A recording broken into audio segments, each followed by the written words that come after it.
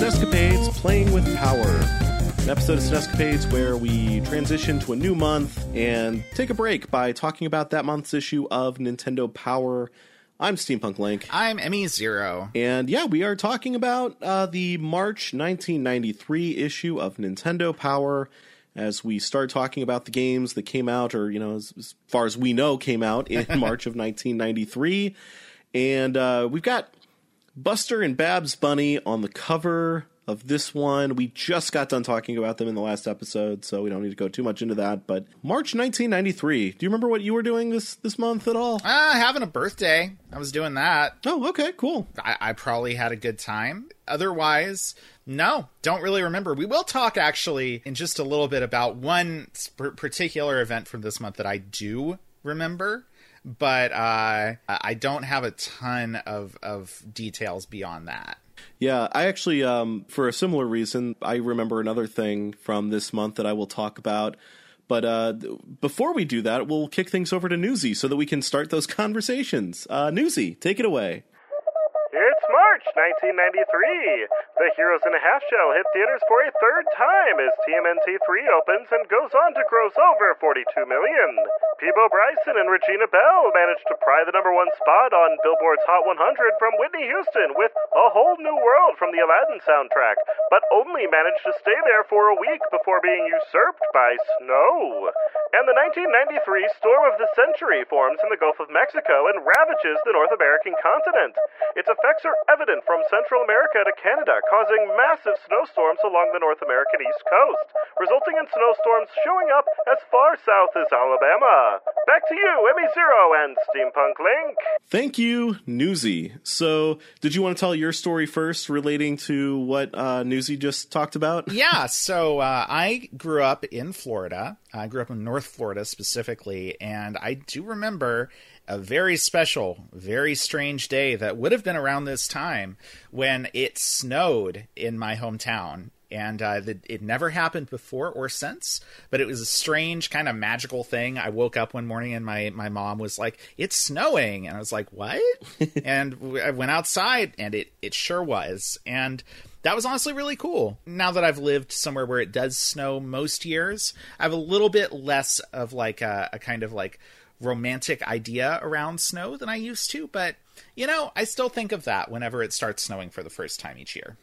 I'm guessing it was considerably less magical for people in the northern states who lost power. Yeah, it sure sounds like it.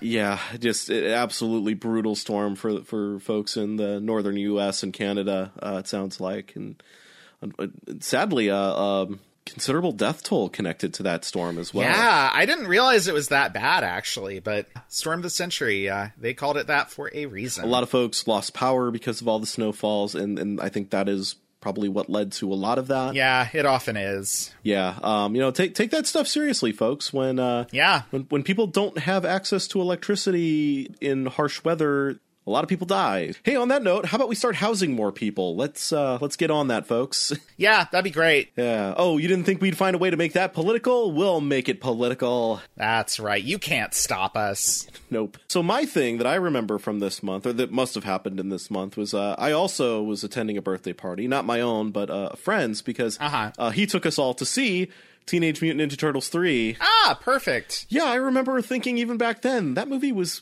kind of underwhelming. Not great?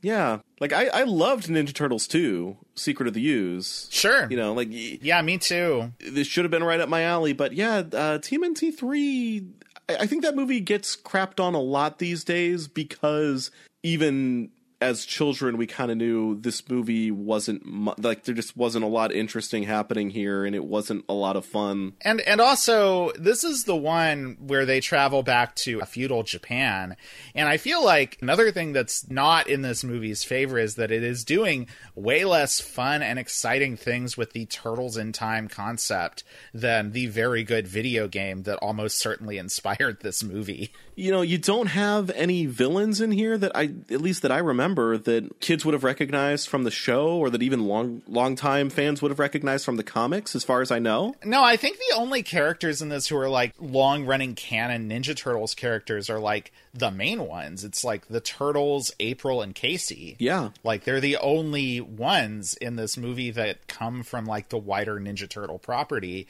And then the rest of it is sort of just some very rote, basic, let's do a fake samurai movie for kids stuff, you know? Yeah. You know, there's a prince who's angry. There's a princess. There's a evil white British guy.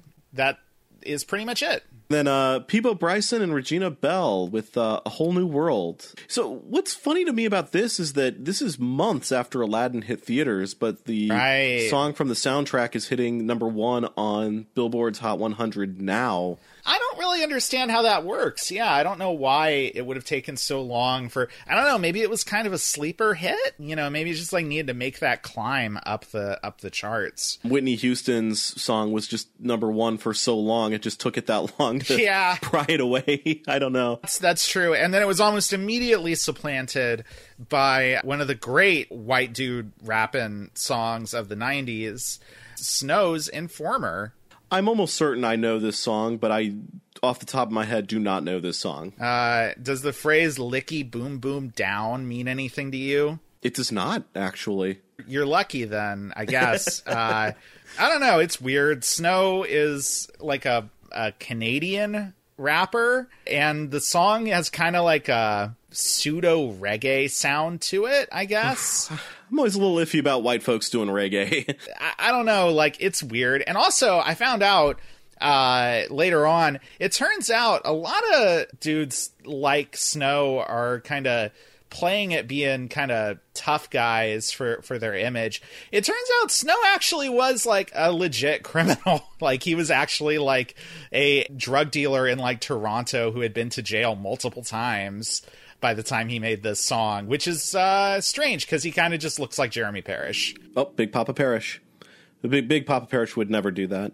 I wonder what he was dealing. I wonder if it was cocaine. Could be right there in the name, huh? How unfortunate is it to, you know, your stage name is Snow and your big hit single comes out right as the Storm of the Century hits. I know, that's rough. That's harsh. Yeah, enough about that. Let's move on to this issue of Nintendo Power. So something I have learned since we last did one of these is that most of the covers that we're seeing are actually not just stock assets from the companies that actually made the franchises that are being represented here. Like last month's Pugsley Scavenger Hunt cover was not just stock assets from Hanna-Barbera from the cartoon. It was actually done by, I think most of these were done by a single artist who was contracted out by the company that Nintendo contracted out to do these covers. I've since learned about this from a really great Twitter account called @ArtOfNP.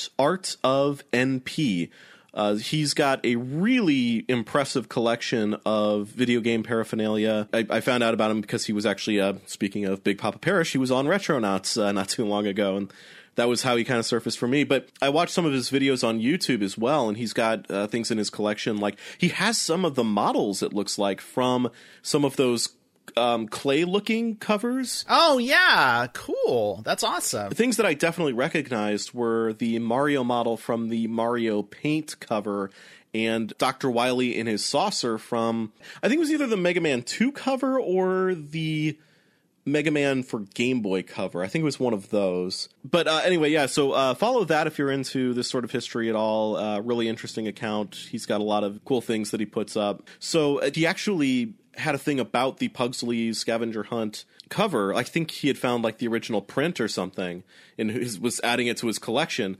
And so I actually replied to him, wait, so these weren't just stock assets from the companies that made those cartoons or those properties? And he told me no, it was like one guy basically. This guy did a good job. The art is frequently like very you would be hard pressed to tell that it's not official art for the thing. Yeah, it was only when I really took a second look at the Pugsley cover that I realized, oh yeah, okay, the stripes on his t-shirt are like different sizes and colors and things like that, and his skin is like more pale than it is in the actual cartoon. But yeah, it's a really good approximation of that property. And yeah, the guy who did this, I'll have to get his name. I know his name is out there somewhere. I just didn't have time to look that up. But yeah, really talented guy. Hopefully by next issue I'll be able to do that. But this one, it's even more impressive because honestly, like, I really cannot tell if this was an original piece done by that same guy or if Buster and Babs at the very least are, you know, just straight up images from Warner Brothers. But I would have to assume that they're not. Probably not based on what you've said, but it's genuinely pretty hard to tell. Yeah, they look incredibly on model. The only thing that sort of gives it away are, you know, the balloons and the background with all the houses and everything does not have that sort of Tiny Toon style to it. That's true, actually. But Buster and Babs themselves, looking pretty good. Yeah, I think it's like the shading on Buster's shirts. Like you can see sort of colored pencil style almost that was very common in a lot of Nintendo Power art. There's some shading to Buster's shirt that I don't know we would have gotten if this was just, you know, a straight up cell from, you know, the cartoon. Yeah, it probably would have been a lot flatter looking, I suspect. Yeah, really impressive piece if that is the case.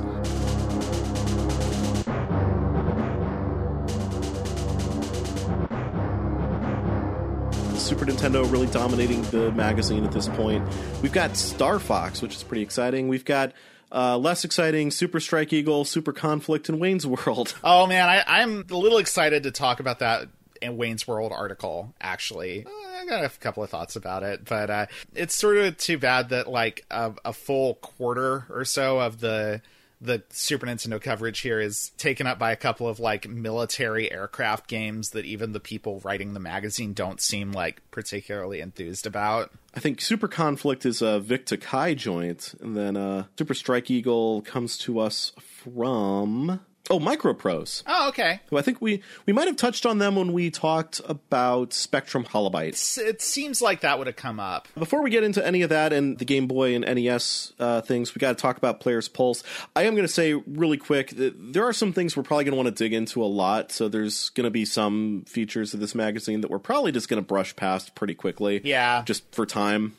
But one thing that I want to dig into a little bit right now is this Player's Pulse section here, specifically just something buried at the bottom of it, talking about a show called Video and Arcade Top 10, which I did not know this show existed, but this was kind of like a magazine format show that aired in Canada and was kind of talking about not only video games, but music and TV and stuff like that. It's kind of interesting. I've never heard of this. You know, maybe it was like around for just like a little while and then it went away, you know, so maybe that's why. Yeah, that's what I was thinking. Because, I mean, like, I know it was in Canada, but it's still pretty surprising to me that a show like this would have existed that I wouldn't have heard about. You know, like, I'd known about shows like Supercade and Video Power, but I'd never heard of this one. But, well, here, I've got some notes right here, and you can tell I've really got notes here because of the paper rustling that I totally didn't Foley in post. Anyway, let me just take a look at this here, see how long the show ran. Let me just take a drink of coffee here before I do that. Oh my god, this show ran for 15 years. What? 15 years? Yeah, 15 years, from 91 until 2006. Wow, I was in college by the time this show was off the air. That's crazy. It is, isn't it? It's just nuts that this thing lasted so long. And again, that I'd never heard of it once. I actually did watch a few episodes of this in preparation for talking about it. It's an interesting little thing. It's almost a little bit like early tech TV kind of stuff in some ways. Very loose format to it. You know, it's like, hey, let's kick it over to this person, and this person dressed in some very, very 90s attire will tell us about, you know, like what musical stuff is happening, like what's the hit music right now. And a lot of times there will be trivia saying, hey, who was the person who did this? And if you get it right and mail them a postcard or whatever, they'll send you a CD Or actually, I think they were saying, like, in some cases, like when they were talking about movies, they were sending people laser discs. So, oh, okay. Real cutting edge there, yeah. Their audience was very geeky, and I'm all for that. And then, yeah, they would have video game competitions as well, live in the studio, sort of like a Video Power sort of thing, if you're familiar with that show at all. Oh, God, we really need an excuse to talk about Video Power one of these days. Yeah, that's real. That's really true. But that day will not be today, unfortunately. But, yeah, you know, an interesting show. And actually, you know what it kind of reminded me of? There was a show on Nickelodeon in the mid-90s called U2U. The letter U, the number 2, the letter U. You know, again, kind of this sort of loose format in a very warehousey looking studio with just, you know, a lot of 90s stuff around. Uh-huh. Do you remember the show at all? No, I don't actually. This is, you're telling me about a new thing for me. So the big thing about this show was that it was very online in the mid 90s, which was, you know, kind of unusual. It centered a lot on audience participation, sometimes in not real time because the show wasn't live. At least I don't think it was. Right. But, you know, like having people contribute stuff via email or via snail mail. It was kind of interesting. It was maybe a little bit unfocused because the main thing with U2U was just that internet communication sort of thing, but like not really knowing what they always wanted to be talking about, at least from what I remember. It was a very short-lived show. Okay. Sure. This feels kind of like in that loose format, but a lot more focused about what it wants to talk about and things like that. It's an interesting artifact from that time period. I'd be interested in going back and looking at a little bit more of that. I'm guessing a bunch of it's on YouTube. Yeah, there's only some of it on YouTube. I found a couple episodes. Anyway, yeah, so that was what I had for Player's Pulse. Did anything stand out to you here? Not really. Kid got to go to space camp, and that seems pretty cool. Once again, growing up in Florida, we definitely did a few field trips over the years from school to the Kennedy Space Center, but I never went to space camp personally. We only ever did the like day trip thing where you do kind of a tour around the publicly accessible area and then do a few space camp type things and that kind of stuff. And there's like a simulator and things like that. I always thought that space camp seemed kind of cool, and I hope that Alex Guasco, the winner of the Space Shuttle Players Poll Contest, had a real blast, like this thing says. That's neat. Somebody asking about Street Fighter 2. Can you play as the bosses? No, you cannot, at least not yet. No, just wait a little while and you will be able to buy another $70 cartridge that will let you do that, though. Yes, yeah. Don't worry, David A. Arnold of Nashville, Tennessee. Just wait a few months and you will get to do that. I think it's coming up. All right, well, with that out of the way, let's talk about some Star Fox. Let's get into the sky with our animal friends, and let's talk about the first of what it promises to be at least a couple of deep dives on Star Fox in the magazine. Pretty sure Star Fox is on the cover of the next one, but yeah, I mean, that seems like that'll be like kind of the big thing on it, and then they'll move on to other stuff. But let's talk a little bit about these models. They're very cool looking, almost a little bit unsettling in a way, but I kind of like them. Wonder whatever happened to those models. Like, how long do you think they just sat in a warehouse somewhere decaying slowly? God. You know, I hope they are in somebody's collection who has like restored them and takes good care of them, because they're very cool. Like, there's obviously a lot of detail in the outfits and the fur and a couple, in one case, like flesh of the Star Fox characters looks really neat. Like, I assume it was some kind of, real fur material or, something, but faux fur. And yeah, like, they're just neat. I love the fact that they are clearly like a physical object that was being photographed. Yeah, it's really cool. And I wonder if that Arwing was a model, too, that was photographed. It's kind of hard to tell. That's a good question. The shading on it makes it look pretty real, but it could also just be like a piece of art. So yeah, this is kind of continuing on from like the Star Fox hype train that they started building back in the special issue at the start of the year, where they really kind of talked up the Super FX chip.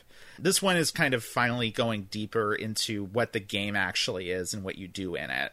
Yeah, we get a lot of screenshots here. And in fact, we get a map of at least one level in this game, which is interesting because I'm not sure if this is the first time they've ever done this, but it's the first one that I can think of off the top of my head in which they've actually got to show a game map for a 3D space. And, I think they do a pretty good job here. Obviously, it's not, as quite as neat to me as looking at, a 2D level map consisting entirely of screenshots. But I think they did a really good job of illustrating, this level here in Star Fox. Yeah, and they've got kind of like a 3/4 perspective on it, where, they've actually marked out what, the far wall of the level is. They've done the thing here that they've done a few times in the past where they're kind of going into gameplay systems a little bit more than doing like a play-by-play breakdown of the levels. So we have a page where they've got highlighted map of the main game screen showing like what all the different like UI elements do. There's kind of a big spread on like all the power-ups and the different features of your ship. And there's a little bit of a thing about the different members of the Star Fox team, give it some character. And there's also a thing here that I think is interesting where they talk specifically about what they call the flight corridor, which is the game level, the space that you're physically going to be inhabiting in the game. It's a forward scrolling shooter and you can kind of move a few screens to like the left or right and up and down.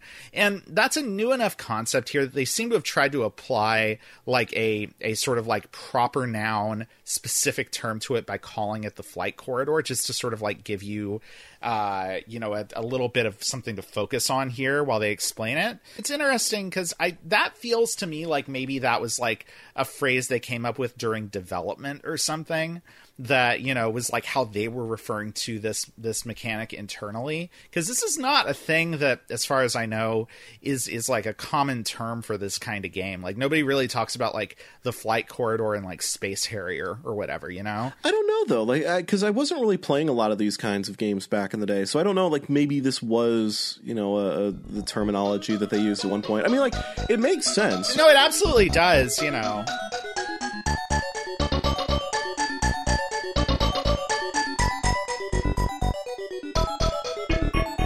There's once again in here a little bit of an explanation of like polygons and what makes them different and kind of special compared to the way that graphics that people were used to at this time usually worked.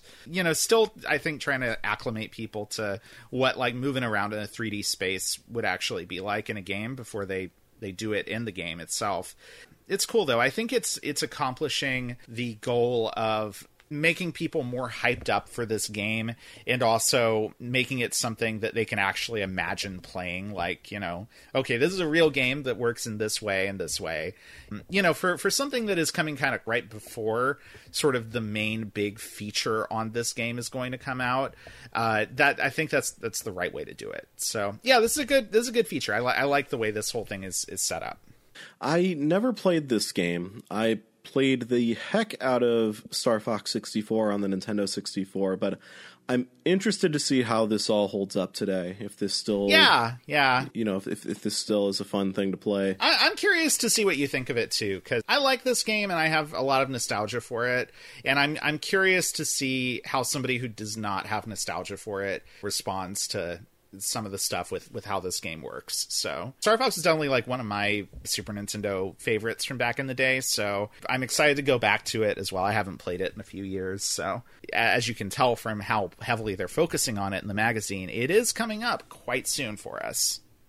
One other thing that I think is interesting here that I do want to note, the sort of opening bits here mentions that Star Fox was revealed to the world in that special issue of Nintendo Power earlier this year. I wonder if that's true, or if it's just that was the first time it showed up in the magazine here. It's kind of difficult to imagine something that was like as big of a property for Nintendo not getting hyped up for a long time, but also things just worked differently back then. Yeah, the turnaround time on a game was a lot shorter back then than it is now. So, I mean, it wouldn't surprise me if that was actually the first time that we'd really heard about it. Because, I mean, where else did you hear about games other than on TV commercials? But usually you only saw those when that game was actually out or was, just maybe weeks away from coming out in some cases. And especially since this wasn't a game that was like out like a year before in Japan or anything, it's not like there was like a version of this that magazines could like see and talk about before the company itself decided to start releasing information about it.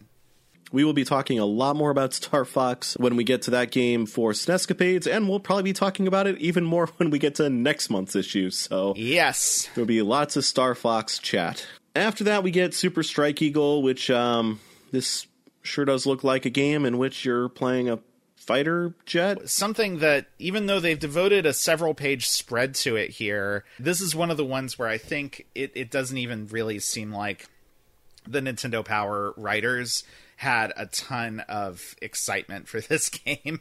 Like, okay, we got to do, like, you know, a 4-page write-up of this, but maybe kind of knowing, like, the appeal of something like this might have been somewhat limited, since the Super Nintendo primary demographic probably skewed a lot younger than, you know, most folks are interested in this sort of thing. But I don't know, maybe there's just like some really hardcore military flight sim fans out there that, you know, started in their early teens. I don't know. I mean, speaking personally, I don't think I would have been interested at all in this game at the time, and I'm honestly still kind of not now. So this one was pretty tough for me to get through, I would say. Yeah, I'm not looking forward to this one, but it's coming up this month, so... Boy, howdy it is. And hey, speaking of military-related things that we have little to no interest in, the next feature is for a game called Super Conflict. Yeah, which is both a military game and a hex-based strategy game. Before COVID happened, my wife and I were doing some game night stuff with a few people, and I've been trying to get more into board games. But I will say,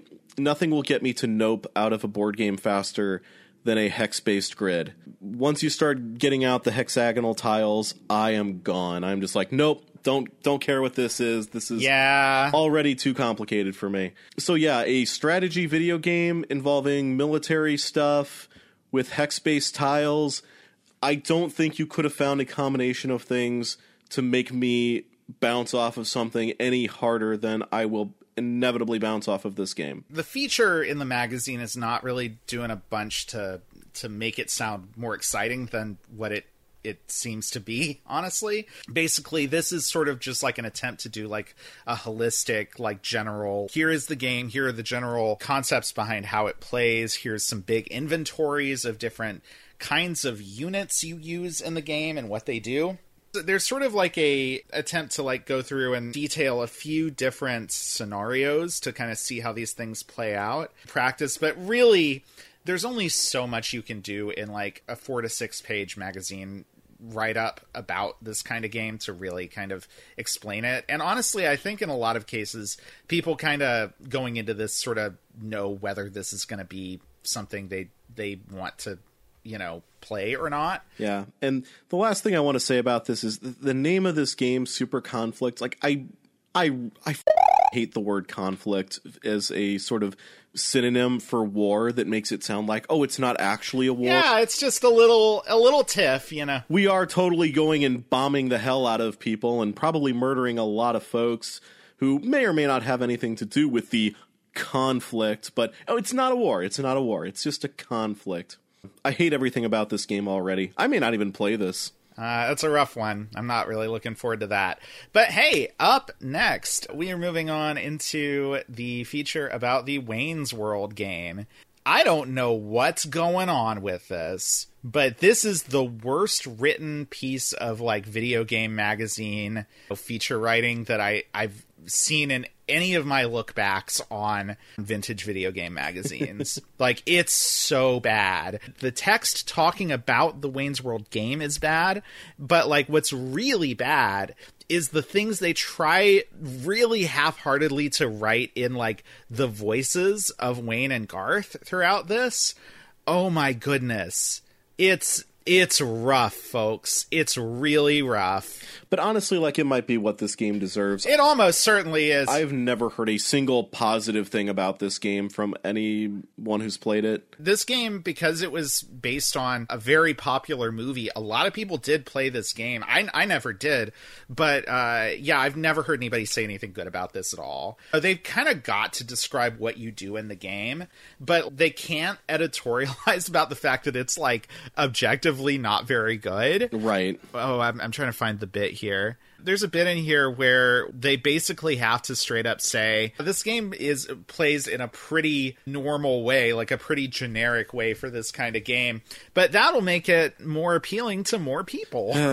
It's like, that's the best they can do. Yeah. And what is this dialogue? What is this dialogue? Okay, let's do a thing here. You be Wayne, I'll be Garth. Let's read the dialogue that's on page 24. Okay, all right. I'm ready for this. Okay. So I'm Wayne. You're Wayne. Go for it. Yeah. Well, my friend, this is another fine conundrum you've gotten us into. Sorry, Wayne, but this gelatinous cube doesn't want to let go of me. It's making me feel kind of oogie. Hold on, little buddy. Remember the skipper in Gilligan's Island? I'm on my way. I did not editorialize that. That was on the page. That's literally on the page. Hurry up. I'm gonna hurl. And scene. That's the dialogue they've done here. Does that sound anything like either of those characters? But you know what? Here's the thing, though.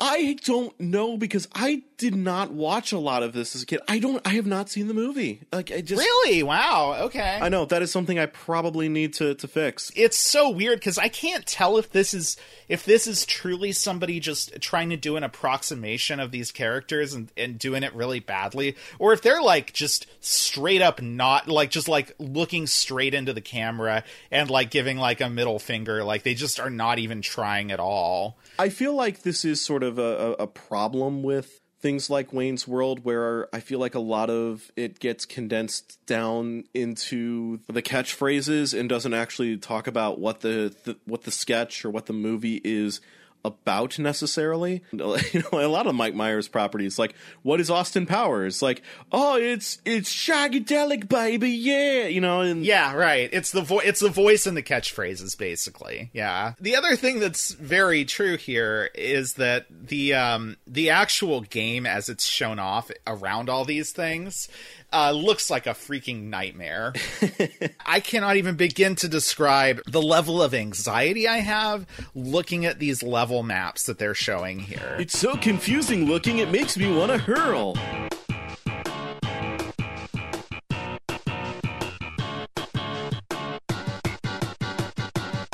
So am I to assume that from that dialogue that Garth is the damsel in distress in this game? It seems like it, yeah. It looks like he's been kidnapped by a gelatinous cube and taken into the TV world. You hate to see it. Yeah, I'm wanting to say I think our friends over at SNES's Life, are they our friends? I'm going to say they're our friends. They're our friends. They're friends of the show. Yeah, friends of the show.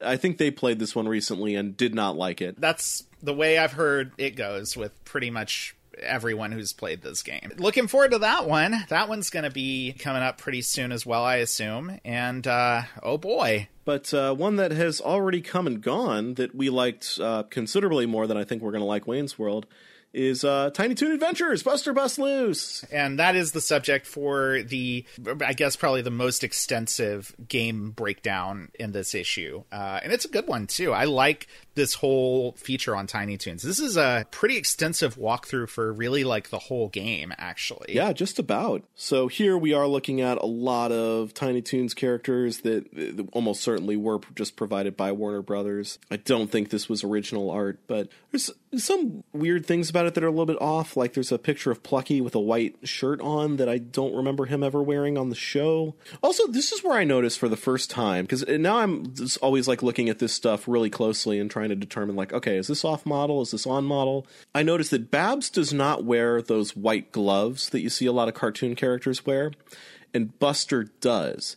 And I was thinking like, oh, I wonder if this is an off-model thing. It turns out, no, it is not. I went back and I watched Tiny Toon Adventures, or a few episodes of it, and Babs does not wear those gloves. I had never noticed that either. It's really strange, but it's true. She has actual hands, like actual like rabbit person hands that are the same color as the rest of her fur. There's, actually a lot of different images of different Tiny Toons characters in this. I like the layouts here. This one feels a lot more what I always like hope these Nintendo Power sort of game walkthroughs are going to be like. Yeah, this one feels very classic Nintendo Power strategy guide kind of feel to it.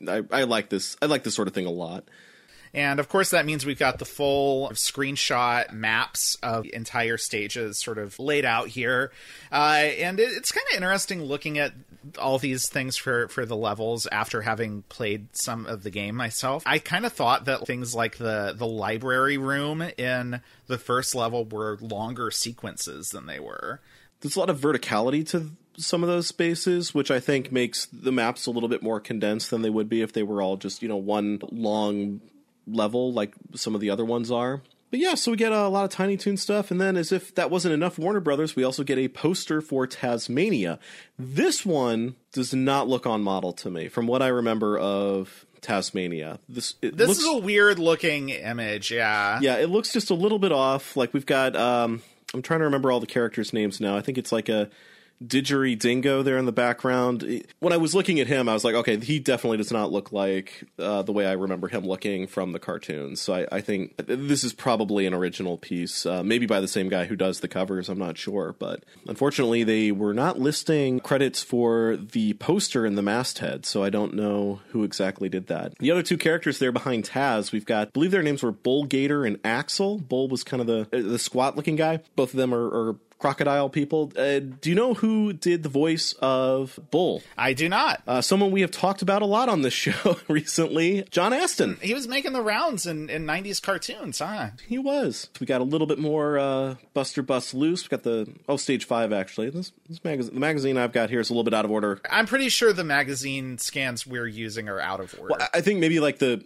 fold out poster, like some of that stuff would have been on the back of it. I think maybe that's what threw off. But anyway, after that we get another Nestor's Adventures. This one hasn't attempted a joke. I had to read it a few times before I even understood that that's what the thing in the last panel was supposed to be. A lot of really good pasta jokes in this comic about Wing Commander. Nestor is getting into one of the ships from that game, and he flies a bunch of fancy maneuvers that he calls High G Twister Noodleizer. There's some more pasta references. He talks a big game about how he's so good at this, and he's gonna get those fur balls. And then the last panel is him and his fellow pilot having been captured because Nestor doesn't know a damn thing about anything. And they're eating, I guess, pasta in Kilrathi prison. Yeah, which, you know what? Hey, I mean, it seems like they're all right to their prisoners of war. Good to know. Yeah, right? So that's Nestor's Adventures. And then we move on to King Arthur's World by Jellicoe, which...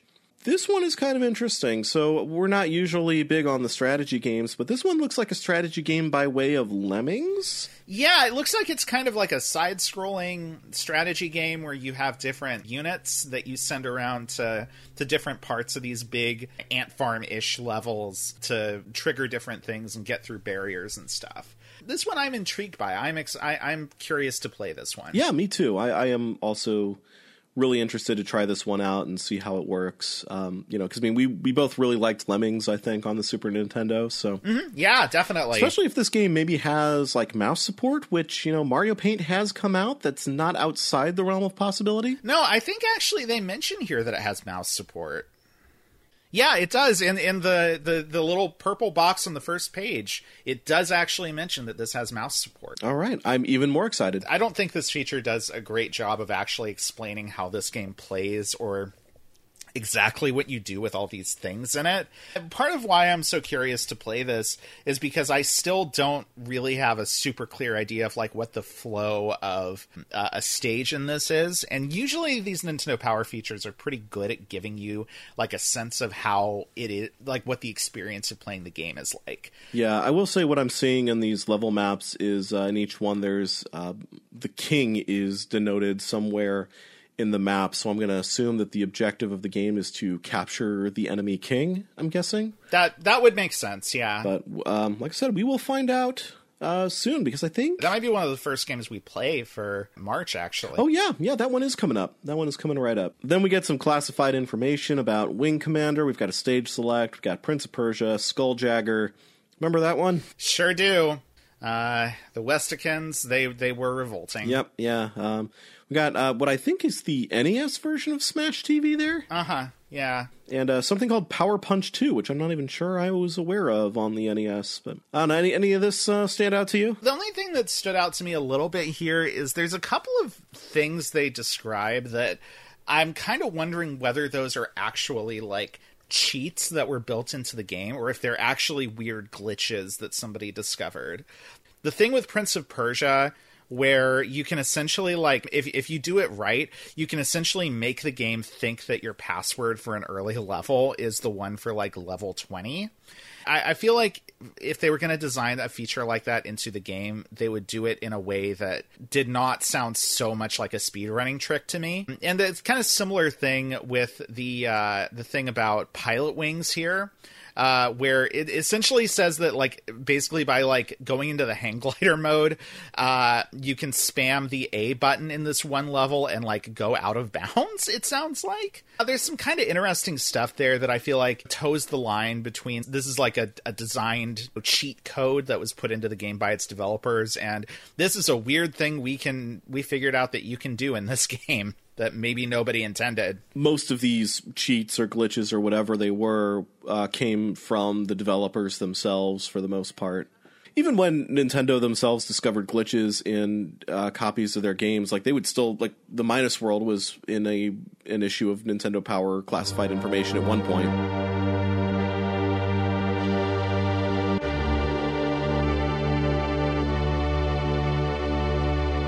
So after that, we get the Star Fox comic. Still looking great. I don't know if I'm as crazy about the story or like, if I'm as crazy about where the story is going by the end of this. It feels like it goes in a weird Top Gun-ish direction by the end of this that I'm not wild about. Where we left off the comic the last time, the Star Fox team had been invited to come to Corneria to fly the R-Wings in the fight against the evil Empire.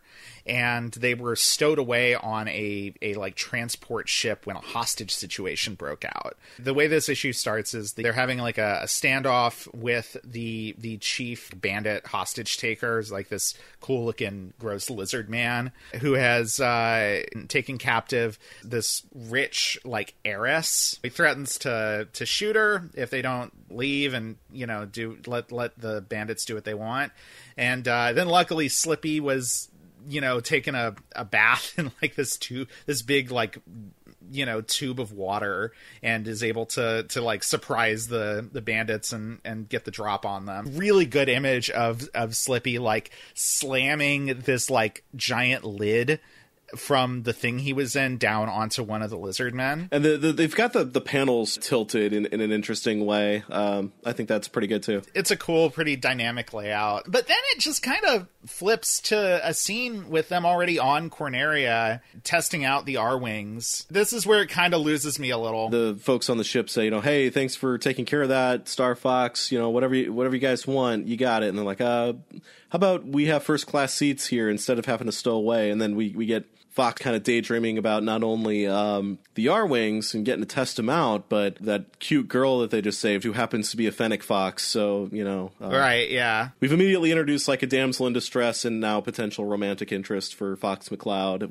And I will say the one thing that I like about the sort of second phase of this issue here is, you know, is we, yeah, like you said, very drastically cut from them on their way to Corneria to, okay, we're in Corneria and we're testing out the R-Wings now. After we've recovered from the whiplash from that, you know, we've got everybody testing them out. We've got Team Star Fox there, and we're kind of getting a sense that these are guys who don't do it by the books, but darn it, they get results. So that's right. They get the job done. Yeah, but we also see another test pilot, and it is Farah Phoenix, the Fennec Fox. Wow, that's a mouthful. Who they rescued from the transport in the first act. They're setting her up that she's not just a damsel in distress, that she's also, you know, a capable pilot in her own right. No, she's a cool other pilot, so that's pretty cool.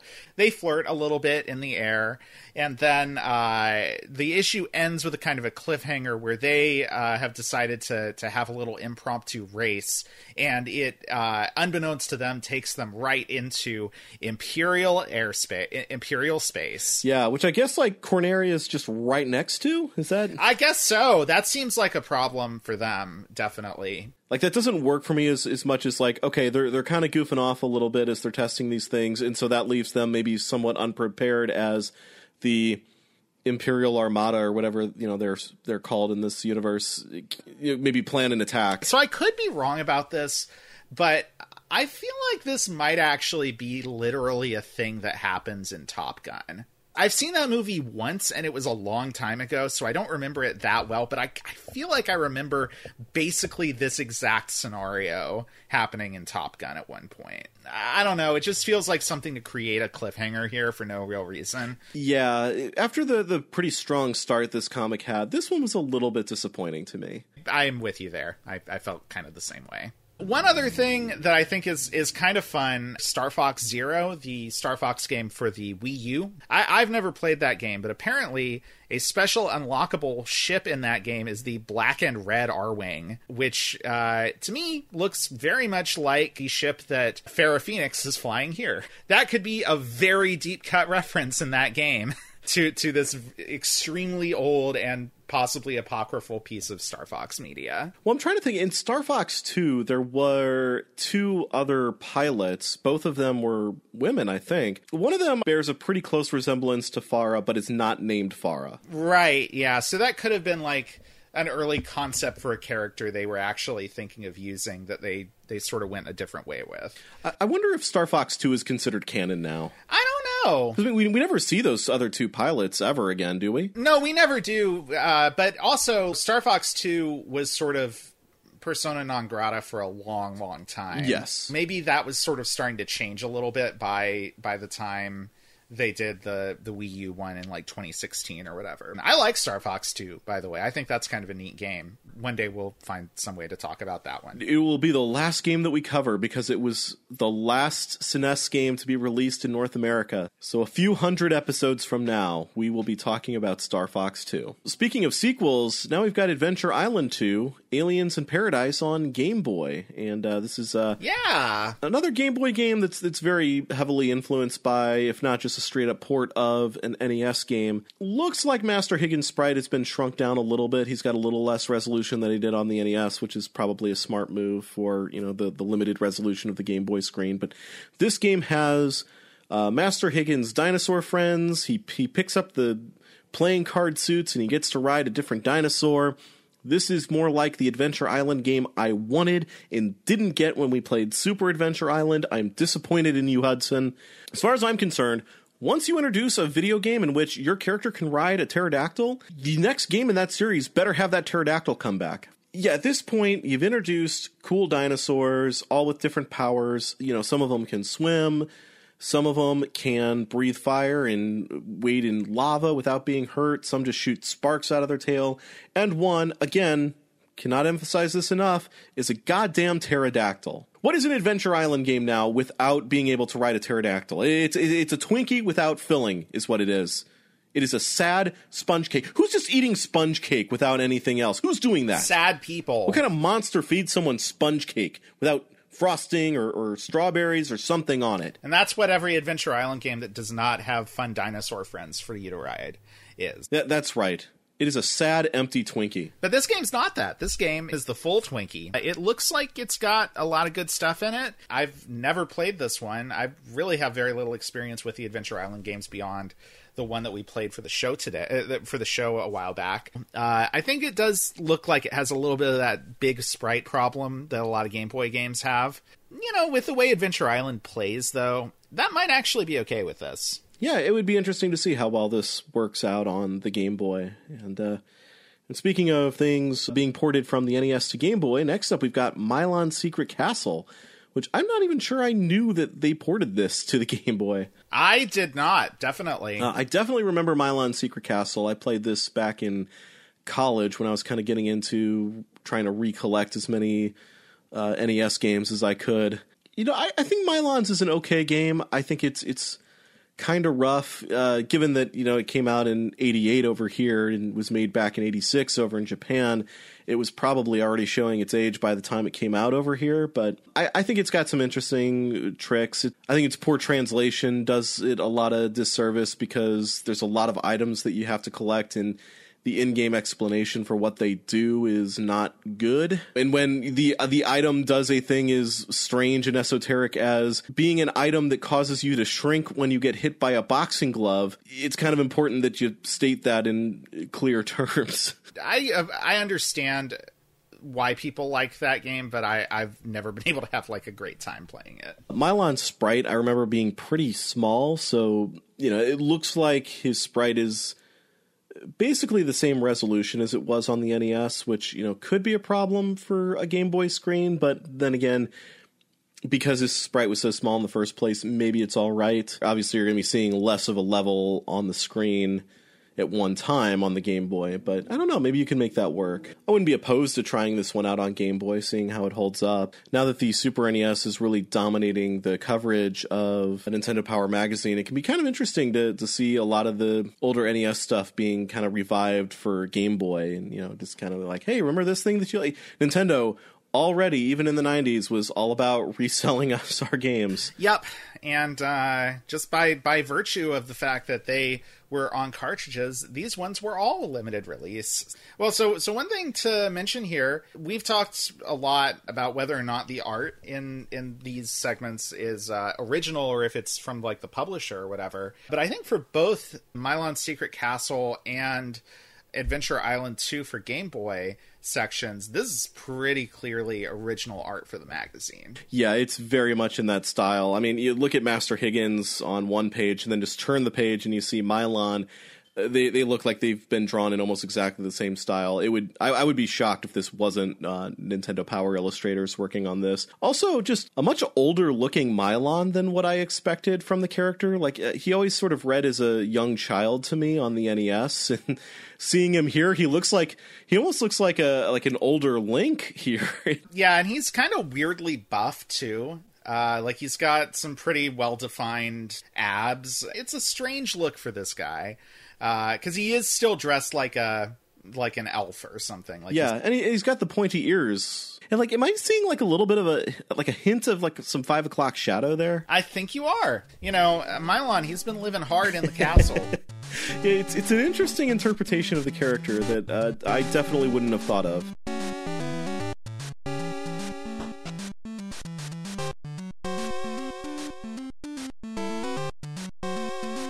Then we move on to, Krusty's Funhouse on Game Boy. We talked about that game a while ago. We sure did, yeah. It was fine. And this seems to be the same game. Yeah, pretty much. I'm guessing this was probably more in line with like the NES version, because that thing came out on everything. Oh, yeah. Yeah, for sure. Again, we're seeing like some shading on like Bart and Krusty and the mice that I'm not sure we would have seen if this was just assets from the show, but they look too on model to not be. So I don't know. This one's... Why is Bart's shirt green? That is a good question. Yeah, that's another thing that was kind of off, is that his shirt's green instead of red. The mice have a look to them that I would definitely think maybe they were original Nintendo Power illustrations. It could have been just how they were drawn for the cover of the game. That might be it. Oh, that's true, actually. That's because I'm pretty sure that Krusty is the one from the game's cover. Anything Simpsons around this time has to feature Bart pretty prominently. Well, yeah, of course. He's the Pugsley of The Simpsons. So. Yes. That's what we were all saying back then. Anyway, after that, we've got Star Wars: The Empire Strikes Back on Game Boy. Don't know a whole lot about this one. Nah, me either. So this does have one bit of text here that is a really confusing statement to me. Thanks to the development efforts of Ubisoft and LucasArts Games, Capcom has entered the world of Star Wars with this one-player action adventure. That's a lot of companies name dropped in there. And then it follows it up with, if something seems familiar about the game, it's probably because it is identical to the NES version published by JVC. Wow. So, okay, what did any of these companies actually do here? That's a great question. Because, yeah, this does definitely appear to be the NES Empire Strikes Back game. It certainly looks like it from what I remember that game looking like. Well, I'm going to see if I can look it up really fast here. It says, published by Ubisoft, developed by Sculptured Software and LucasArts. Yeah, I don't know where Capcom comes into this. And yeah, JVC published the NES version. So yeah, still don't know where Capcom comes in here. Maybe that was just a mistake. Maybe it was. They do talk about Capcom a lot later on in this issue, so maybe somebody just got their wires crossed, but yeah, I don't know, though. We'll definitely have a Star Wars Empire Strikes Back game to talk about before too long. Yes, but it will be a very different one, because it'll be super. It will be very super.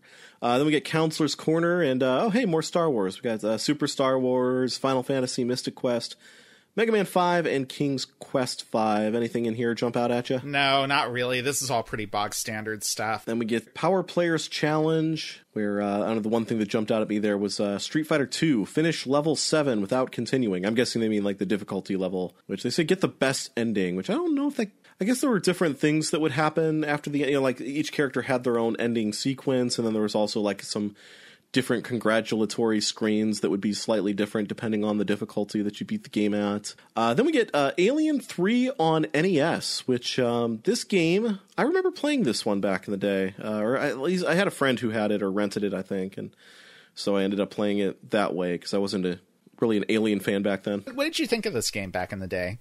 Looking back at it now, I think it's kind of interesting. The whole premise behind this is I think that you have to rescue all of your fellow prisoners before a timer runs out, and after which they all basically have chest bursters popped out of them. So it kind of is a somewhat more graphic game than you'd expect on the NES. But I mean, you know, still it's still NES, yeah. So you know, it's not that bad. But I'm wanting to say I think that when Nintendo Power did their top 100 games in their 100th issue, this game was number 100. Okay, so clearly relatively highly regarded then. Yeah, at least by the folks at Nintendo Power, I guess. I've always heard some good stuff about that game, but I've never actually played it myself. The next thing up here is there's a multi-page spread about Dragon Warrior 4, aka Dragon Quest 4, and I am fascinated by the art in this one, because usually we have the kind of discussion of, oh, you know, is this original art for the magazine, or is this just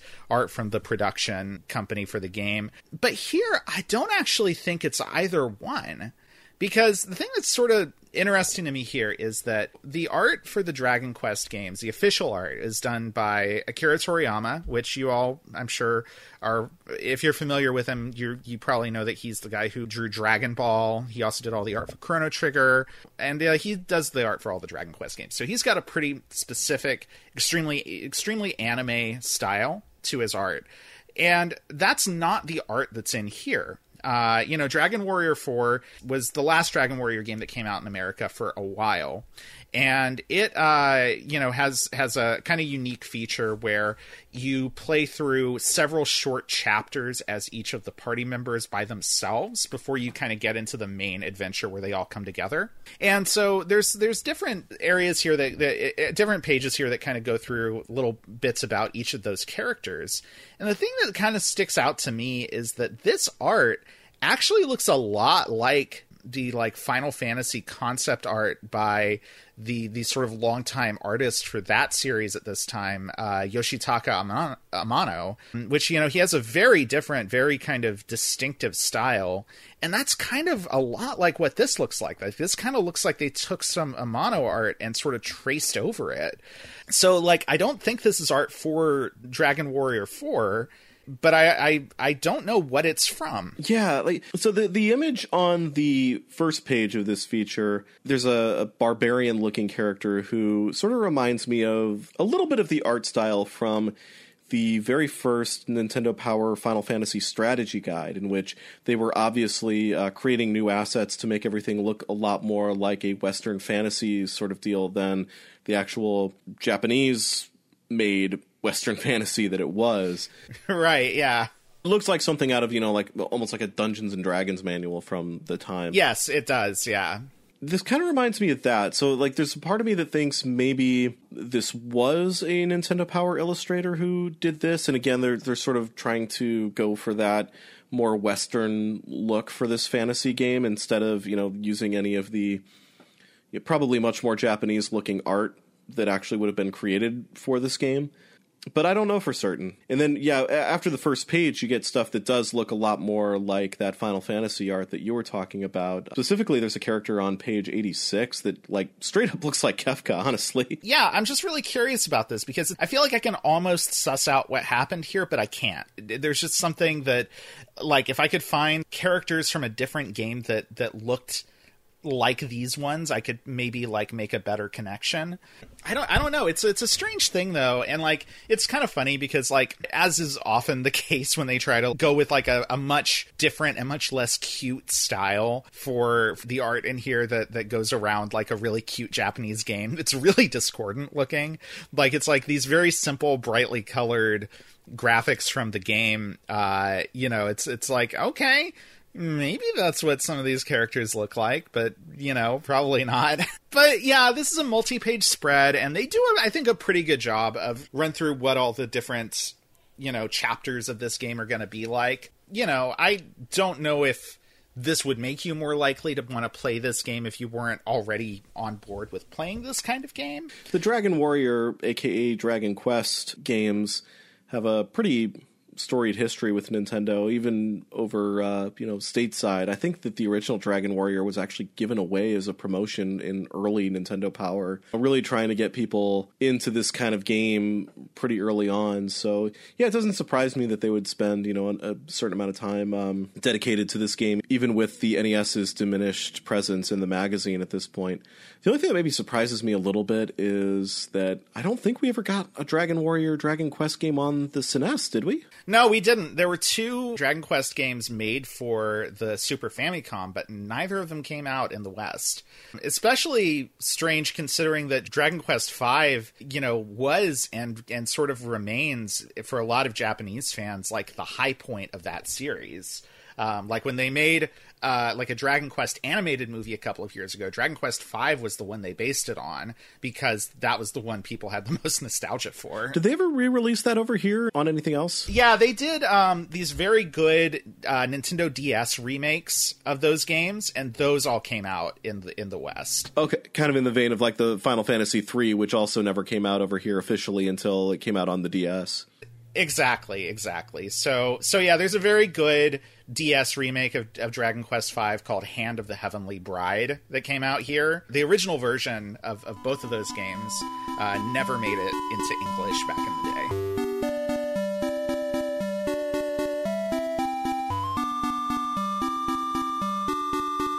So these next 2 we will probably just blaze through here. We've got Mickey's Safari and Letterland, which is only a 2-page feature. This one was obviously geared towards really young kids for the NES. Oh, yeah. We don't see a lot of software aimed at the really young set on the Super NES. There's a few, and those will be interesting to talk about when we get there, but not nearly as many as we had on the NES. And I assume that, it's just because there was a perception that the audience for the NES was also the audience for the SNES, and now they were getting older. And I mean, in a lot of ways that was probably true, but it is a shame that maybe some of the younger set got left out around that time too. I don't know. But yeah, I don't really have much to say about Letter Safari. What is it called? Safari and Letterland. Yeah, there's a bee holding a big letter B. I like that. Yeah, it's clever. He's not going to Letter People Land, though, so I am less interested. And speaking of properties that nobody but me probably remembers, next up we've got Widget. You remember this, then? I don't remember this one. I do. This was a short-lived cartoon, another one of those very environmentally focused shows about an alien and his weird floating brain companion. I don't remember if he was supposed to be like a robot or if he was actually like a living thing. I don't remember. He's got a little bit of a Great Gazoo look to him. Yeah. On the image that they have of him here. Yeah, we will talk more about Widget when we get to Super Widget for the Super NES, but I think we're still a little ways away from that one. This is the NES game. This is just regular Widget, not Super Widget. Though he does apparently fight a boss called Mega Slank in this game. So, that's good. So after that, we get a big old feature about Capcom. What's so hot about Capcom? What is so hot about Capcom? I mean, Capcom was a pretty hot company around this time. They had Street Fighter II, which was huge in arcades. They were obviously a very important part of Nintendo's early history and continue to be pretty important to Nintendo even around this time. They just released the Mickey Mouse game. Magical Quest, yeah. That we talked about a few episodes ago. So we've got a lengthy feature here about Capcom, which highlights sort of some of their main game franchises. It talks a lot about how they are a big company in the arcades and they can bring those games to your Super Nintendo. That's super cool. There's even like a chronology here of games that Capcom has released and what platforms they've released them for, which I think that's pretty cool. It's a big spotlight. There's a section about Mega Man. There's a section about all their Disney games. There's a section about Final Fight and Street Fighter 2. And yeah, it's interesting. What do you think is like the intent behind this piece here? So this was probably around the time when Capcom was inking deals with Sega. I remember like a promotional piece of art in which Sonic the Hedgehog and Mega Man are shaking hands, sort of indicating this partnership between Sega and Capcom to release some of their games on Genesis platforms as well. One thing that they did do, for example, was they released remakes of Mega Man's 1 through 3 on the Genesis, although over here we only saw that on the online Sega Genesis channel until recently when they released those games on the Sega Genesis Mini, which actually has me kind of wanting one of those. But Sega was starting to branch out a little bit more, and part of me wonders, was this a way of Nintendo kind of making a power move here, just kind of trying to say, like, hey, Capcom, remember who your real friends are, huh? Remember where we really made the money for you. And I mean, that's a good question. Yeah, the deals between Nintendo and Capcom were obviously quite lucrative for both companies, but that's because Capcom, they probably had the capital to make these really high quality games that a lot of other companies couldn't quite measure up to outside of, like the big ones like Konami and Capcom and Nintendo's own their own in-house games. It was lucrative for them, but Nintendo's deals were always very heavily weighted towards Nintendo. The developers who wanted to publish games on Nintendo systems assumed a lot of risk. They had to buy a lot of cartridges up front if they wanted to publish there. And if anyone tried to, release things on their own independently, provided they could somehow get around the lockout technology that Nintendo had built into their systems, they could straight up strong arm a lot of retailers and just say, look, if you sell unlicensed stuff in your store, we will cut you off and you will not get the next Mario game to sell. Now that there was legitimate competition in the hardware market who was willing to make, deals with companies that did not have them assuming nearly as much risk, Nintendo was sort of threatened there. They had to play a little bit nicer. And I don't know when it was that they really started playing a lot nicer with companies. I want to say I still think that they were pretty tough to work with in the SNES era, but I don't know for certain. My impression is that some relationships certainly got frayed during this time because companies were looking at the actual legitimate competitor to Nintendo that was in the market and deciding to maybe spread their goods around a little bit. Mm-hmm. And that ultimately that kind of ended up with the big exodus from Nintendo's platform to Sony's platform once the PlayStation came around a few years later. But I don't know what Nintendo exactly was trying to do to kind of keep them around, I mean, I know that part of the fact that so many companies like Konami and Capcom ended up really kind of, and Squaresoft, of course, kind of, jumping ship had to do with the technology involved in that next group of systems that came after the 16-bit era.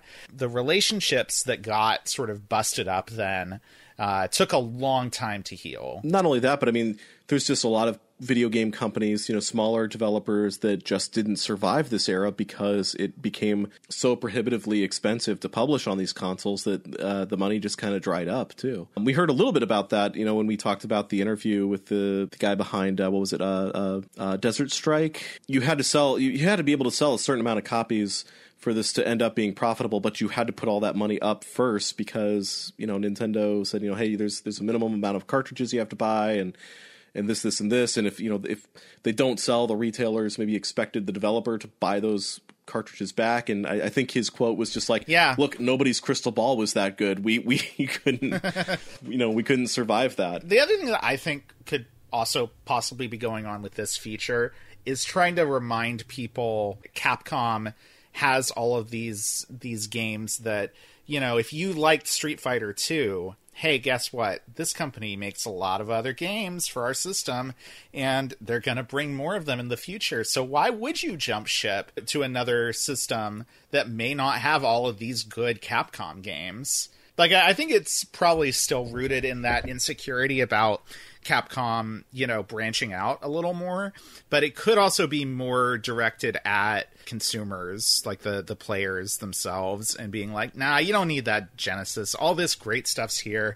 Eventually, they're definitely going to put Cadillacs and Dinosaurs out on the Super Nintendo, and you want to be here for that. So Yeah, which I do not believe they did. I don't think they did that. I wonder if there was any talk at some point that, if there was a plan to bring things like Captain Commando and Cadillacs and Dinosaurs to the SNES that just fell through later on. Because if Nintendo just published this, you could almost see this as them just trying to throw Capcom under the bus here. Like, oh, yeah, see, we just talked about Cadillacs and Dinosaurs. Now you got to make it for our system. Right, yeah. Oddly enough, we've already talked about Magic Sword, which they seem to be speculating about here, so maybe our timeline is off on that one. Yeah, Knights of the Round, though, I want to say I do think comes out on the Super NES eventually. Regardless, this is a pretty cool look at Capcom's gamography up to this point. I think it's a neat look back and a neat retrospective. That's an interesting feature. And another interesting feature is the Nintendo Power Awards. The Nesters. The Nesters. I don't know if this was the last year that they called him the Nesters. I want to say I don't think Nesters got all that much longer as being the mascot for this magazine. That's good. He's a horrible child, and I hate seeing him in a suit with really, artificially broadened shoulders. Yeah. They've got some categories here for, their sort of game awards, and these are awards where they're giving you the nominees and then asking people to write in casting their votes, right? Yes. Yeah, basically that was the players' poll for this issue would have been, hey, vote for which one you think should win. I'm noticing a few strange things here. First of all, right out of the gate, they've got an award for graphics and sound. Why on earth would you combine those two things? Those are two very different categories. Some of the nominees there are pretty suspect, too. I don't think we're going to talk too much about the Game Boy and NES nominees, but for the Super NES, we've got Super Star Wars, Soul Blazer, The Legend of Zelda, Link to the Past, Roadrunner's Death Valley Rally, and The Addams Family. Honestly, we've said a lot of nice things about the Addams Family game, the original one, but I don't think it hangs here. No, it definitely does not. Think back about a game like, say, Axelay. Yeah. That's a game that... there's definitely real problems with that game, but it is gorgeous to look at. Yeah. How does that not get into this category, but the Addams Family does? I do not get that. Yeah, and while Roadrunner's Death Valley Rally did a good job of looking like the cartoon, so did Teenage Mutant Ninja Turtles, quite frankly. Where is that? Yes, that's great. That's a good question. Yeah, where is Ninja Turtles? Where is Axelay? Just so many games that I would put before most of these. And honestly, The Legend of Zelda, Link to the Past, looks good, sounds amazing. If this were just a graphics category, I don't think I would put that game in there. No, that's true. The graphics there are a little simple looking. I do think there's, as we talked about when we talked about that game, I do think there's some nice subtlety in that game, like how it does the shifts from the light to dark world. But, I wouldn't say it's like a showstopper or anything. Yeah, not in the graphical department anyway. Music department, sure. Which, again, even more reason why those should not be the same category. Theme and fun, I think they are a little bit closer. Legend of Zelda, Link to the Past, and Mario Paint, Street Fighter 2 and are good nominees here. The Simpsons, I feel like maybe we're mixing up theme with graphics at this point. I don't really get what they're going for here with theme and fun as a unified category either. Yeah, if by theme they mean a adaptation, then yeah, absolutely, Simpsons visually looks great. It's not a fun game to play, though. Yeah, no, it should not be in any category that has the word fun in it. Yeah, challenge, we've got the Addams Family, Legend of Zelda, Space Megaforce, which is Interesting. Super Smash TV and Super Star Wars. I think Super Star Wars is a good pick here. I think Legend of Zelda is good. Star Wars is a very hard game, definitely. This one definitely just feels like kind of a grab bag, honestly. I mean, they all kind of do, but it's like, why some of these? Yeah, I think the biggest problem here is they just did not do a good job of picking categories and getting a good grasp on what each category meant. Play control here, we've got Contra 3, Street Fighter 2, Mario Kart, Super Star Wars, and TMNT 4 Turtles in Time. There's Ninja Turtles. Honestly, that should have been in at least 2 of these other categories. Yeah, it's very much should have. The fact that it's there makes it an even stranger omission from like the graphics category and the theme and fun category. Then after that, we've got Best Hero, which, these are just like the weird fun things. This is basically just a popularity contest. We've got Chun-Li, Darkwing Duck, Guile, Link, and Mega Man. I'm happy that they at least included Chun-Li from the Street Fighter roster here. I mean, yeah. Honestly, they could have just made it all Street Fighter characters this year, probably. And they definitely could have. I mean, they almost made it all Capcom characters. That's the true. only one that's not from a Capcom game here is Link. Yeah. And then we've got Best Villain. We've got Aghanim, Dr. Wily, Evil Jafar. As opposed to Good Jafar. Yeah. M. Bison and Wario. I don't know if I've got any qualms with this category. No, it's fine. I think Wario is a cool choice, just given how important that character would become to the overall Mario canon. Oh, yeah, totally, yeah. I wonder if people saw that coming, if they knew that like Wario was going to be as big a deal as he ended up being. I don't know. People definitely liked Wario right from the off. And, like, he's all over the marketing for 6 golden coins, so clearly they were like, oh, yeah, we got something here. Maybe there's a case to be made that M. Bison is a bigger deal, but I don't know. I don't know if you could actually make that argument these days. I don't know. So, which one? What was Aghanim? He was the not Ganon from Legend of Zelda: Link to the Past. Oh, got it, yeah. That's right, yeah. And I may not be pronouncing it correctly. I have no idea. So, most innovative, we got only Super NES games for this one, which is interesting. Mario Kart, Mario Paint, NCAA Basketball, Out of This World, and Super Faceball 2000. So inspired choices, I think, here. Not a bad category, actually. This one, I think they did actually find some games that are kind of pushing that hardware pretty hard. Yeah, I think Super Faceball 2000 maybe doesn't hang here. Well, I think it's interesting that they tried doing a first-person shooter on the SNES, but it just doesn't work. And Mario Kart, I mean, it was a, 2-player Mode 7 racing game. Yeah. Say what you will about how that game has aged, but it did essentially invent a genre, so... I don't know, what do you think should go in there in place of Super Faceball 2000? I may actually put Axelay in here as well. Oh, you know what? That is a good choice, actually. We got Best Sports Game, Super Batter Up, NCAA Basketball, John Madden Football 93, NHL PA Hockey 93, and Roger Clemens MVP Baseball. Drop both those baseball games. Yeah, totally. NCAA Basketball, I think, would take this pretty handily. I think so, too. Though I think John Madden Football 93 and NHL PA are both fine games. I agree, yeah. I would have maybe included one of the better golf games, or maybe 2 of the better golf games from the previous year. Oh, yes, definitely. I don't know how many golf games came out in the last year, actually. A lot of them came out early on. They did, yeah, but I think that we at least got, like, the second True Golf Classics game in the last year, right? That's true. And I think we got, like, IREM Skins in there as well, so... Oh, yeah. Stop the anti-golf agenda. Because I've got an anti-baseball agenda as far as the SNES is concerned. All right, and then we got Best Overall. We've got Contra 3, Legend of Zelda: Link to the Past, Mario Paint, Street Fighter 2, Super Mario Kart, Super Star Wars, and TMNT 4 Turtles in Time. It's got some games from the high end of our list, but we did not rank several of these games nearly as high as you would need to have them for them to be on the Best Overall. Honestly, I'm a little surprised that we didn't see Out of This World in here. I know that, that's probably a controversial one for us, but I stand by it, though. I think that game did pretty well. I might actually replace, like, Super Star Wars with that one, maybe? I would definitely, of all the ones on this list, Super Star Wars is the one that I would just drop right out of here. So what do you think you would actually pick for this one? I think it's got to be Street Fighter 2, honestly. Yeah, I think it has to be Street Fighter 2. As it goes with our list, so it goes with these rankings. Yeah, I mean, Legend of Zelda would be a pretty close one for me, but I think Street Fighter 2, just given how important that game was for that year. Where, Legend of Zelda Link to the Past is a great game, but it's sort of just an evolution on what had come before it, whereas Street Fighter 2 basically created the fighting game genre as we know it today. It didn't invent the genre, but it kind of put it into its final form, though. What you think of as a fighting game basically starts with Street Fighter 2. Yeah, so I guess we'll see what the readers of Nintendo Power thought next month when we go over the results there. We got the top 20. I'm not going to worry about that too much since we just spent a lot of time talking about the Nesters.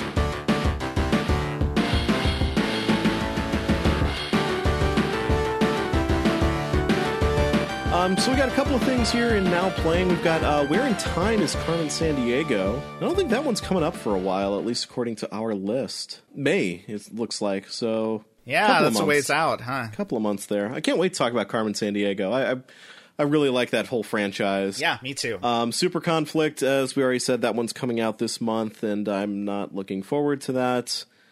King Arthur's World, I'm much more intrigued by, and that one we will be talking about pretty soon. Brawl Brothers, I think this is another game that comes from the series that brought us Rival Turf, if I'm not mistaken. No, it's funny, actually, the text here for it explicitly says this is not a sequel to Rival Turf or Double Dragon, but it literally is. But it's very funny. My I am not a sequel to Rival Turf shirt is answering a lot of questions right now. Brawl Brothers technically is not a sequel to Rival Turf, but the game that it was in Japan is a sequel to the game that Rival Turf was in Japan. No, that's right, actually. That's true. Oh, God, yeah. Those all got localized into completely different games and had all their stories scrubbed out and turned into other things. So that's why they're saying it's not a sequel to Rival Turf, even though, technically they are correct, but... Only if you kind of tilt your head and squint a little bit. Yeah, they're kind of correct by omitting some really important information, let's say. We've got Super Strike Eagle, which, again, coming out soon. Wayne's World is, I think that one is also coming out this month. Oh, March might be rough. It's going to be mixed, I think. I think it's just going to have some ups and downs. Granted, did we say that about February, too, and then February ended up not being that bad? Yeah, I think we did. I think we came into February with some low expectations. I think that was because a big part of that was that Harley's Humongous Adventure did not end up being the flop that we thought it was going to be. I am hard-pressed to think that we will find any sort of redemption like that for Wayne's World, though. Yeah, that's a very fair point. We got Tiny Toon Adventures, which we've already talked about. That was a good one. And then we've got Ultimate Fighter, which, let me see, did we even get that one over here, first of all? It's a Culture Brain game, which I think that could kind of go either way. Ultimate Fighter, I'm seeing coming out in June of 1994. Another one of those. I wonder what goes on when we see something coming out, or we see something reviewed in Nintendo Power that doesn't end up coming out for over a year. Though, being granted, our list could be wrong. Maybe it came out closer to what Nintendo Power said it did than what our list has. So. Yeah, it's weird, actually. They seem to be operating on a strange time scale in this magazine. I noticed at one point, somewhere in here, I don't remember where, they referenced that game Equinox again, that there was a big feature about, but that isn't actually going to come out till the end of 93. And they referenced it as a thing you could use to see in your mind what some other feature in some other game is like assuming that people had played it. In any case, then we've got Pack Watch. We've got an upcoming Battletoads game, Battletoads and Battle Maniacs. Super Bomberman, which is interesting because that is the game that introduced the multi-tap accessory for the SNES. Oh, yeah. There's a picture of it. Basically, once we've got Super Bomberman, we are living in a world in which 4-player gaming on the SNES is possible. Hot diggity. Then we got Railroad Tycoon, which I did not know came out on the SNES, and I'm not entirely sure that one actually makes it, but we'll find out. Nope. Railroad Tycoon was never released for the SNES. And then we got Pocky and Rocky, which that one absolutely did come to the SNES and got a sequel. So we'll be talking about two of those. Outlander, which I believe they actually state in this feature. Yes, they do! Started out as a Mad Max game, and they couldn't secure the license, so they just turned it into Outlander. Yeah, no, I was really surprised to see them actually just straight up say that in the text about the game here. And it's hard to hide it. You know, I mean, it just is a Mad Max game. They just kind of changed the character design and the names very slightly. Yeah, but I'm with you. I am kind of surprised that they actually acknowledged that. Then we get Mario is Missing. That'll be an interesting story, I'm sure. It sure will, yeah. Maybe not an interesting game, but yeah, this was one of the few times that Nintendo not only licensed Mario to another company, but that game ended up on a Nintendo system. And then we've got Superman by Sunsoft, which I do not know a whole lot about that particular Superman game. We've also got Duck Dodgers in there. Yeah, a lot of Looney Tunes games came out on the SNES. And then we get a 2-page article about CES. The Consumer Electronics Show, which is functionally was sort of a precursor to E3 for the video game industry. Mm-hmm. Trade show, big trade show for the whole industry, really, in Las Vegas. We got some pictures from it here. We've got kind of a rundown of all the stuff that Capcom and its various, or it's not just Capcom actually, but Nintendo and all of its various licensees were showing at the show. Including some stuff that, you know, is a little further away. Including also, actually, I think they reference here a Final Fantasy game that would have, I guess, been like a localized Final Fantasy V that didn't actually end up coming out.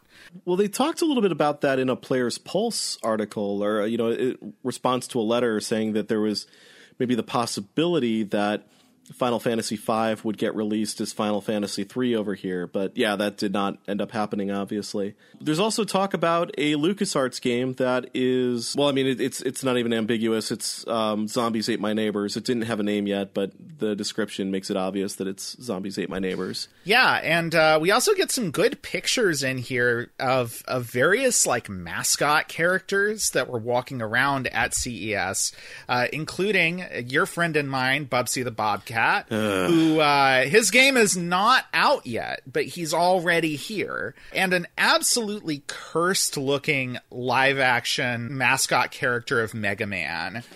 Incidentally, I showed various pictures of like the art and also this guy here to my partner while I was reading through the magazine, and eventually she was like, "I thought you loved me. Why do you keep showing me these awful things?" But you know, people gotta know. They gotta know about creepy buff Mylon. They gotta know about horrible mascot Mega Man. Why did they make his whole face like a weird ugly mascot? Why didn't they just have an actual person just wearing a Mega Man clothes? I guess they were trying to make him look a little more like the sprite of the kind of like squashed sprite of Mega Man in the NES games, but it's so bad. It's really not good. I dressed up like Mega Man for Halloween when I was in 3rd grade.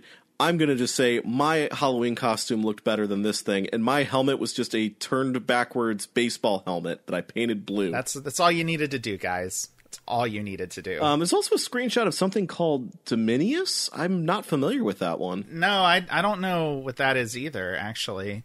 Yeah, it's mentioned very briefly here. Fantasy gamers will want to take a look at ASCII's Dominius for the Super NES, in which you control an army of 500 monsters. Don't know what that's about. Yeah, don't know if that one made it out or not. Nope.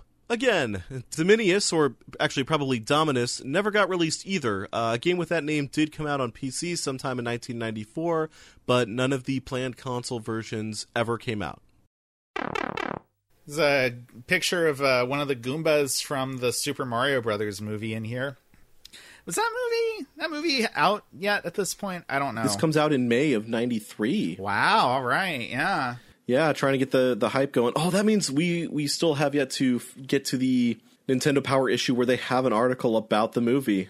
Oh, man, that's going to be something. That will be interesting to read, knowing what we know about the production of that movie now that's come out to the public about just how fraught that whole production was, and how the Yeah. husband and wife team directing it were actively barred from the set, and the movie had to be finished by the director of photography. Man, that was a really wild one there. Yeah, and Bob Hoskins and John Leguizamo just drinking their way through the movie to kind of to deal with being on that set every day. Like, I think there was like stories about grips being yelled at and having coffee thrown at them or something like that. Oh, Like, just God. Oh, awful, that awful sucks. stuff. Yeah. Yikes, that sucks so much.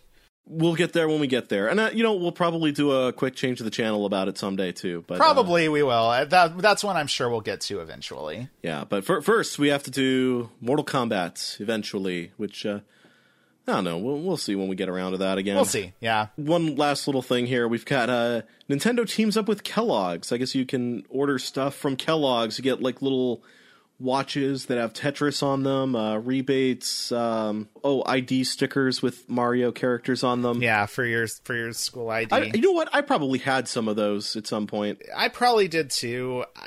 Man, I would have thought this Tetris watch was so cool. Like, I would have been so excited about it, and then I would have played it like twice and then never again. Probably, yeah. But it's a neat thing anyway. I wonder if anybody still has one of those out there. I wonder if there is a working one of those Tetris watches still in the wild somewhere. I bet somebody's got one somewhere. And that's it. Just, stuff coming up for the next issue, which we've already said is going to be centered around Star Fox, and that's your lot. There we go. Another issue of Nintendo Power in the books for us. Yeah, I enjoyed this issue more than the last one, I think. I thought this had some interesting stuff in it. I'm excited about some of the upcoming games, and I'm less excited about some of the other upcoming games. Yeah, I feel like there's the possibility that March 93 might be a bit of a slog, but we'll see, I guess. So, kind of an open question for us has been, how many games are we going to be covering going forward? And I kind of feel like we can leave that up to however many we feel like in a given episode. Yeah, I think that's fair. I am okay with just saying, like, hey, we will plan on doing 3, but if one of these ends up being a little bit more involved than we anticipate, then we have the right to change that. With that in mind, what are we looking at for next episode? Our first episode in March of 93. Okay, so actually, you know what? As I'm looking at the schedule here, everything I just said, I'm throwing out the window because we've got 4 games to get through before we get to Star Fox, and Star Fox is probably going to get its own episode. So I think we are just going to do 2 and 2 for right now. So we're going to do Doomsday Warrior and Inindo Way of the Ninja, which is a Koei game, which means maybe I'm going to be drunk for the entire episode next time. I don't know. Hopefully that one is the one that turns us around on Koei games. I think we did play that one, right? Yes, and I think this one is a little bit more geared towards a traditional console RPG, so I don't actually think this one is going to be as bad. All right. Well, that's exciting. Please, we hope you enjoyed this. As always, we hope you come back next time to listen to us talk about those games. And we don't usually do serious segments for these, although we didn't do one last time. We forgot, so... That's true, yes. That just means we'll have to get extra serious next time. That's right. Thank you all so much for listening. We hope you enjoyed this. We will talk to you all again soon. Until then, I'm Steampunk Link. I am Emmy Zero. Play it loud.